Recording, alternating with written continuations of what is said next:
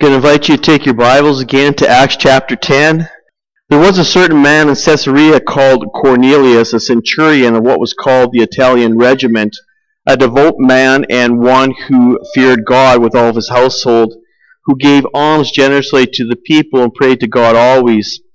About the 9th hour of the day he saw clearly in a vision an angel of God coming and saying to him, Cornelius. And when he observed him, he was afraid and said, What is it, Lord? So he said to him, Your prayers and your alms have come up for a memorial before God. Now send men to Joppa and send for Simon, whose surname is Peter. He is lodging with Simon a tanner, whose house is by the sea. He will tell you what you must do. And when the angel who spoke to him had departed, Cornelius called 2 of his household servants and a devoted soldier from among those who waited on him continually. So when he had explained all these things to them, he sent them to Joppa. The next day, as they went on their journey and drew near the city, Peter went on the housetop to pray about the 6th hour. Then he became very hungry and wanted to eat, but while they made ready, he fell into a trance, and saw heaven opened and an object like a great sheet bound at the 4 corners descending to him and let down to the earth. In it were all kinds of 4-footed animals of the earth, wild beasts, creeping things, and birds of the air. And a voice came to him, Rise, Peter, kill and eat. But Peter said, No, not so, Lord, for I have never eaten anything common or unclean. And a voice spoke to him again the second time, What God has cleansed you must not call common. This was done 3 times, and the object was taken up into heaven again. So this is the beginning of the story of the Word of God and the gospel going to the Gentile world. This is probably, out of the New Testament, probably the 3rd most important story that we're ever going to consider. Again, Jesus Christ died, buried, rose again on the 3rd day, being the most important piece of why we celebrate through Easter the atonement, the shed blood on the cross. The Apostle Paul, we saw in Acts chapter 9, that he had that blinding light experience on the road to Damascus, and this now being probably the 3rd most important story, the immediate chapter after in Acts chapter 10, dealing with the gospel moving to us, the Gentiles. The Gentiles, again, being non-Jewish people and those without the knowledge of Jesus Christ or even Jehovah. It's interesting to note that out of all the people that God chose Cornelius. So Cornelius was in the Italian regiment.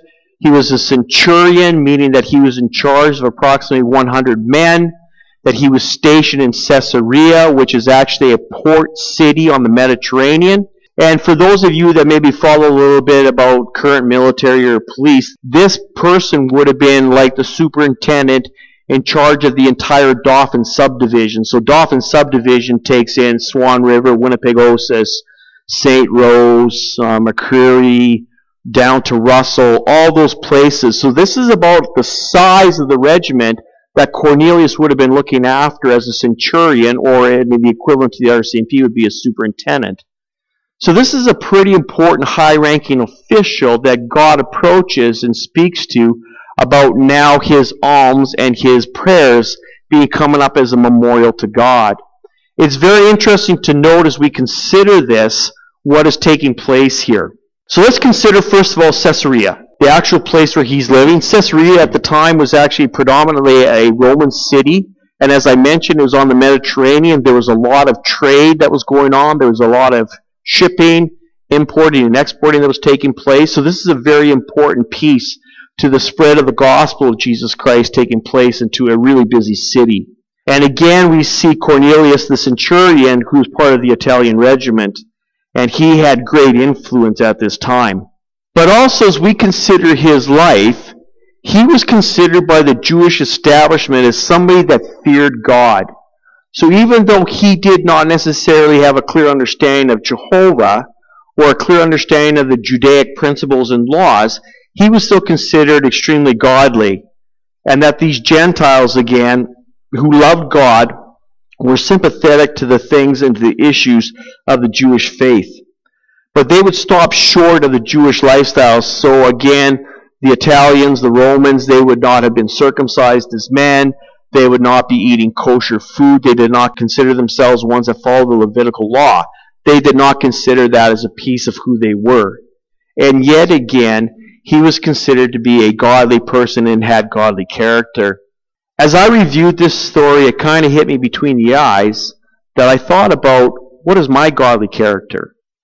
Out of all the people that prayed at that time, as intently, as considerate as Cornelius was, why was he chosen by God amongst hundreds, maybe literally thousands of people that were praying? We don't really have an answer to that. Other than, again, God knew that he was going to be the vessel, the instrument through which the gospel was going to go to the Gentile world. So as you consider that, as you consider coming before God in prayer, as you consider giving alms or whatever it is to the poor, looking after those, would you consider yourself to be a godly person?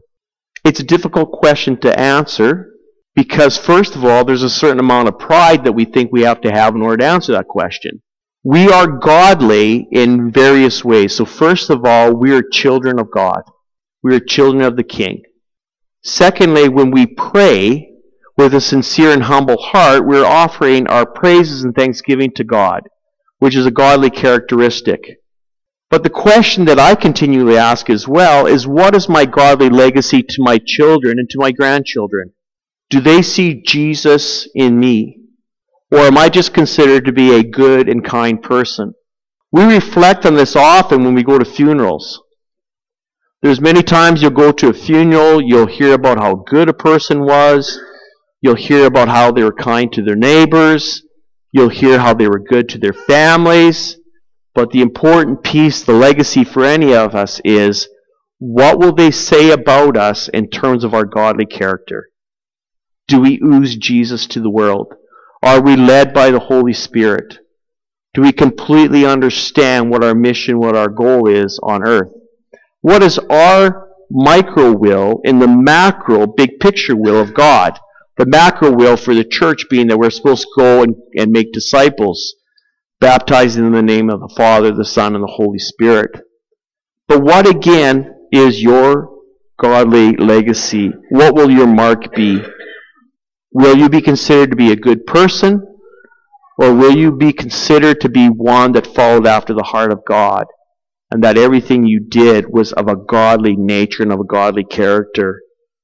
So for some reason, Cornelius, out of all those people who were praying, was the one that was singled out as having a godly character and the one that God knew would be obedient, would be the one to be the instrument to the Gentile world for salvation.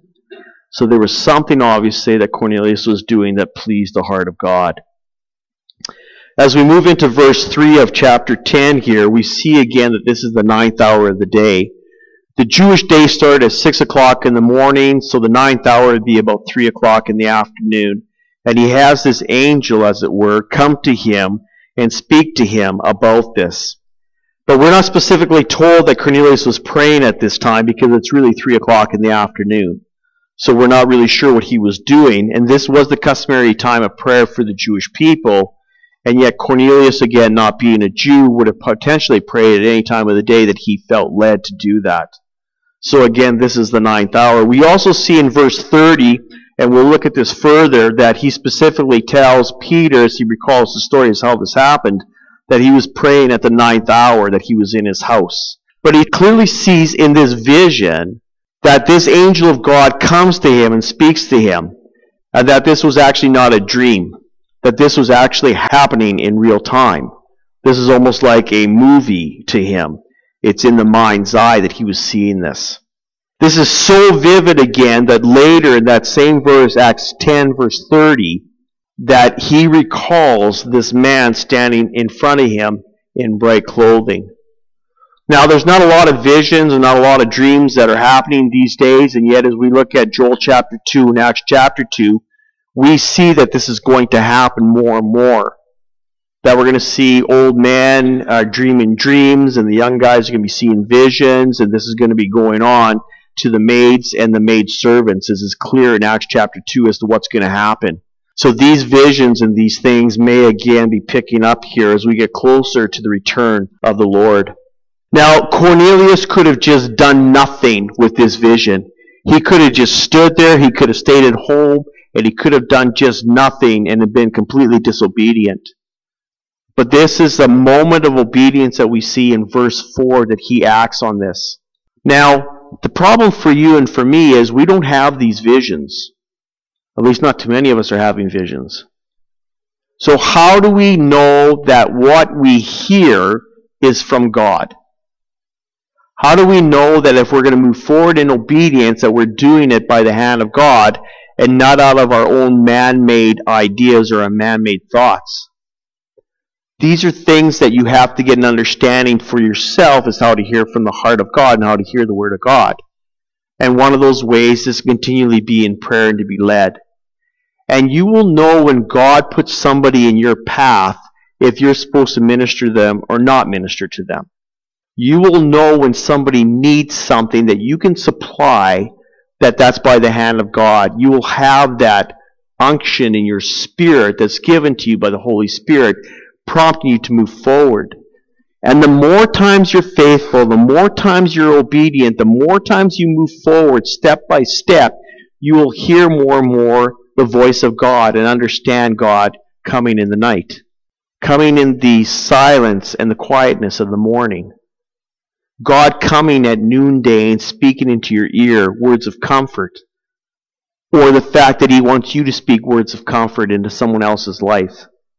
So Cornelius was well aware through this vision that he had to be obedient and move forward and go looking for this guy named Peter, who he had no idea who it was. So verse 4 is this moment of obedience, and his immediate response is, "What is it, Lord?" Lenski in his commentary claims that this is the appropriate response, and even though this was an angel, this is kind of like the Lord of the Manor, as it were. That again, Cornelius is giving respect and due course to this angel because the angel's been sent by God, by the Lord, by God the Father, Jehovah. So he recognizes this. So God now claims that he has heard Cornelius' prayers, that he's been watching what he's been doing. And here's the interesting thing to note. That as Cornelius has been giving alms to the poor, those are works of righteousness. So not only has God been looking at his faithfulness in prayer, and his faithfulness in meditation, and his faithfulness as his seeking the heart of God, God is also looking at Cornelius' actions and realizing that this is a man that's been obedient many times. That his alms that he's been giving to the poor have counted as a memorial to God. There are times that God watches what we physically do. So even though salvation comes to us by faith and faith alone, we are also supposed to move forward, as it says in the book of James, to have works of righteousness. What does it profit if you actually walk by somebody and say, "Peace be with you, may things be well," and you don't look after that person's physical needs? The Bible is very clear that faith will generate works, not the other way around. We come to Christ by faith and faith alone, salvation through Jesus Christ, but we're expected to be obedient, and our works are the fruit of righteousness, which signifies who we are as children of God. This is accounted as righteousness to Cornelius. And this is one of the reasons why the angel comes and visits him at this time. So the Gentiles would hear the gospel through this one specific moment of obedience. So there are times for you and for me too that we need to be obedient in a constant manner. We don't ever want to be disobedient because maybe it's at one time of disobedience that we're prompted by God and we don't do what he wants us to do, that somebody may miss out on hearing who Jesus Christ is as Lord and Savior. But Cornelius again is very obedient at this time. And he's told in verse 5 now to go and send for Simon, whose surname is Peter. And this is again is distinguishing again from Simon the tanner, where Peter is staying. But he knew again that this would be done, and what God told him to do, he would follow through. It's also significant to notice that God speaks directly to Cornelius through this angel. So even he calls him by name.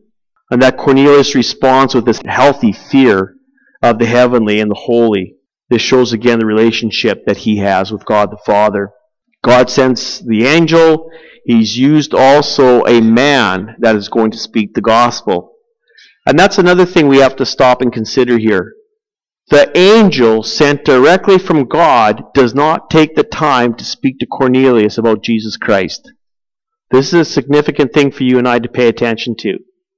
He will later send Peter from Joppa, 33 miles away, to Caesarea, to Cornelius, and it'll be Peter, a man, a human being, who spreads the gospel to the Gentile world.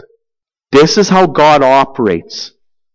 God will go to people sometimes and reveal who Jesus Christ is through visions. We've heard in the Islamic world that many people have had visions and dreams about Jesus Christ. But quite often, He mandates you and me to be obedient, to walk forward, and to tell people about Jesus. And that's what's going on here. The angel could have told Cornelius what was going on. But instead, he completely and utterly trusts in a man that's going to again speak into the life of the Gentile world. So actually in one of the commentaries, they said that typically this is how God operates. He speaks to several people about a matter, not just one. His confirmation is provided, and out of the mouth of 2 or 3 witnesses, a word is established.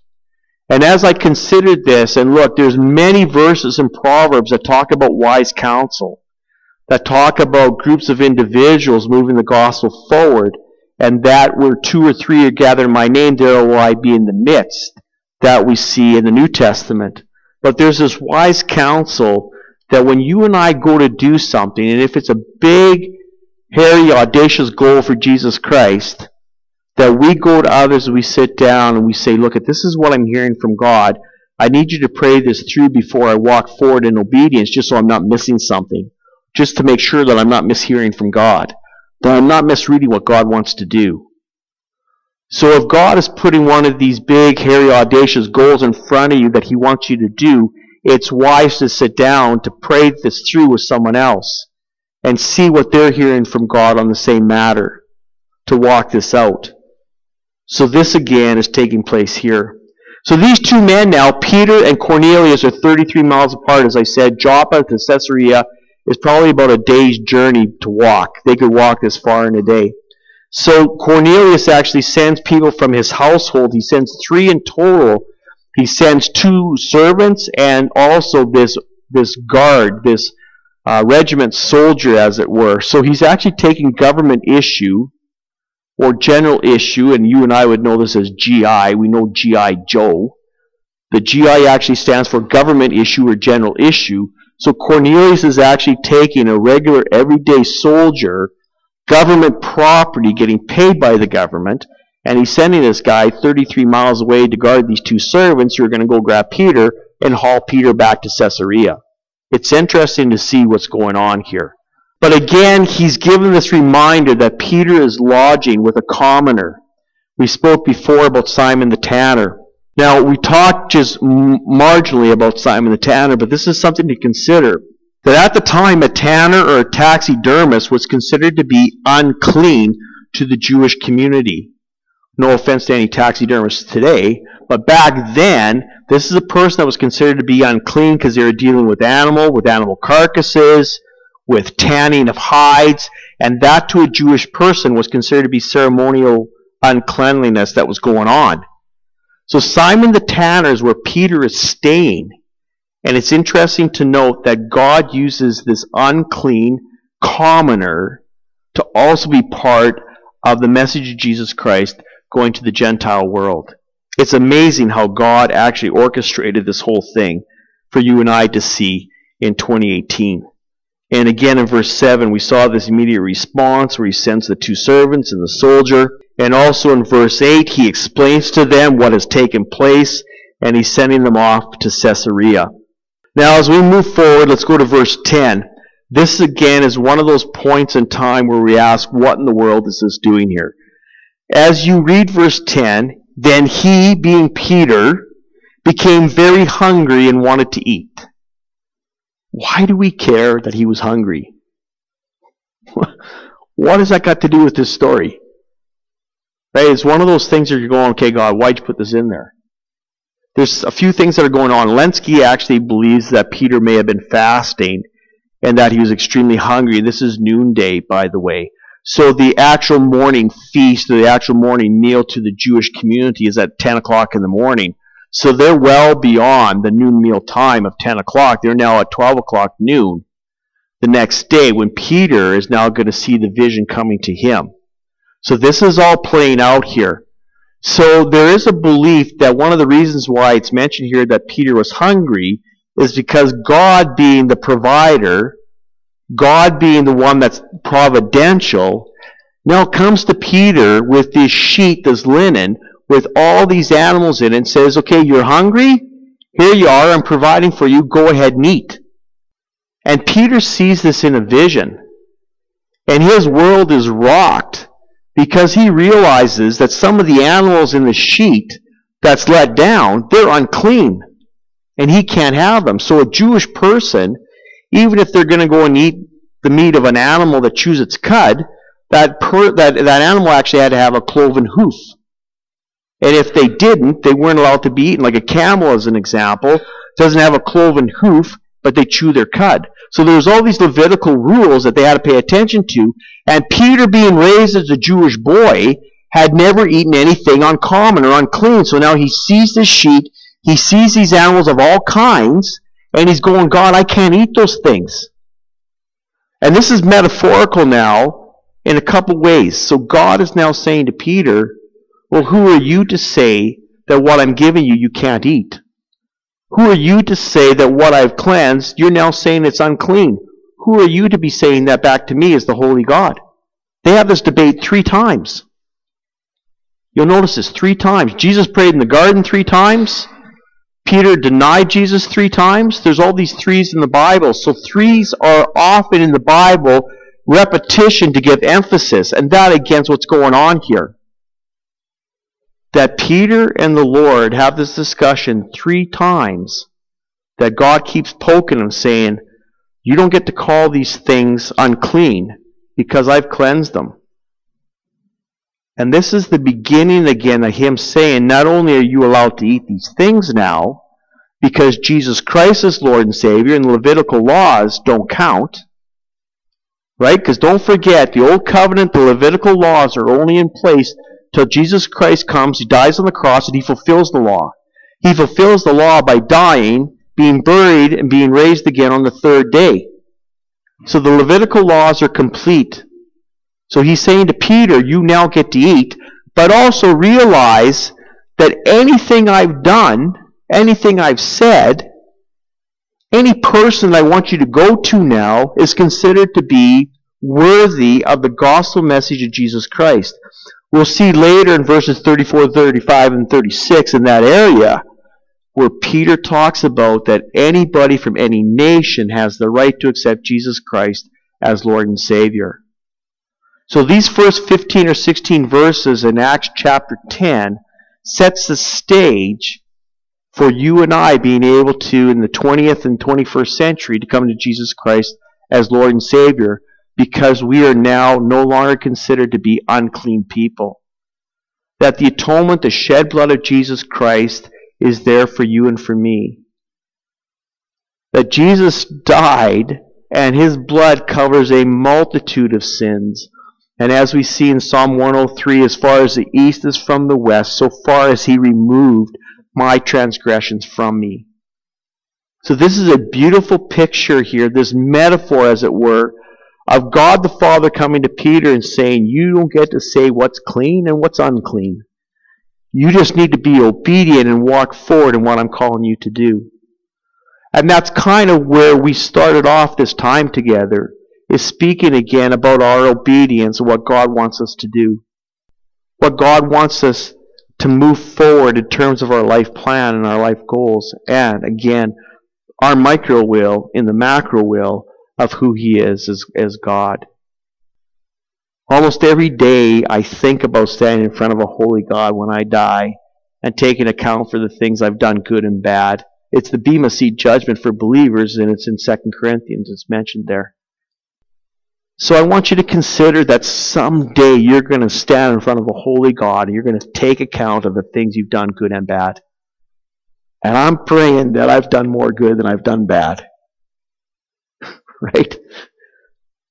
I'm really hoping that everything I've done has been through obedience. I pray that God looks at me someday and he says, you and Darlene went to Cornerstone in 2018 and you were obedient because that's what I called you to do. Right? I never want to miss the will of God. I never want to be disobedient and discount how he's speaking into my life. There is quite a bit going on here in these first 16 verses. There's obedience, there's God talking to us, there's learning to hear the voice of God, there's understanding the shed blood of Jesus Christ, realizing now as again we move into the verses further on, Acts chapter 10, that every nation has the ability to understand who Jesus Christ is as Lord and Savior.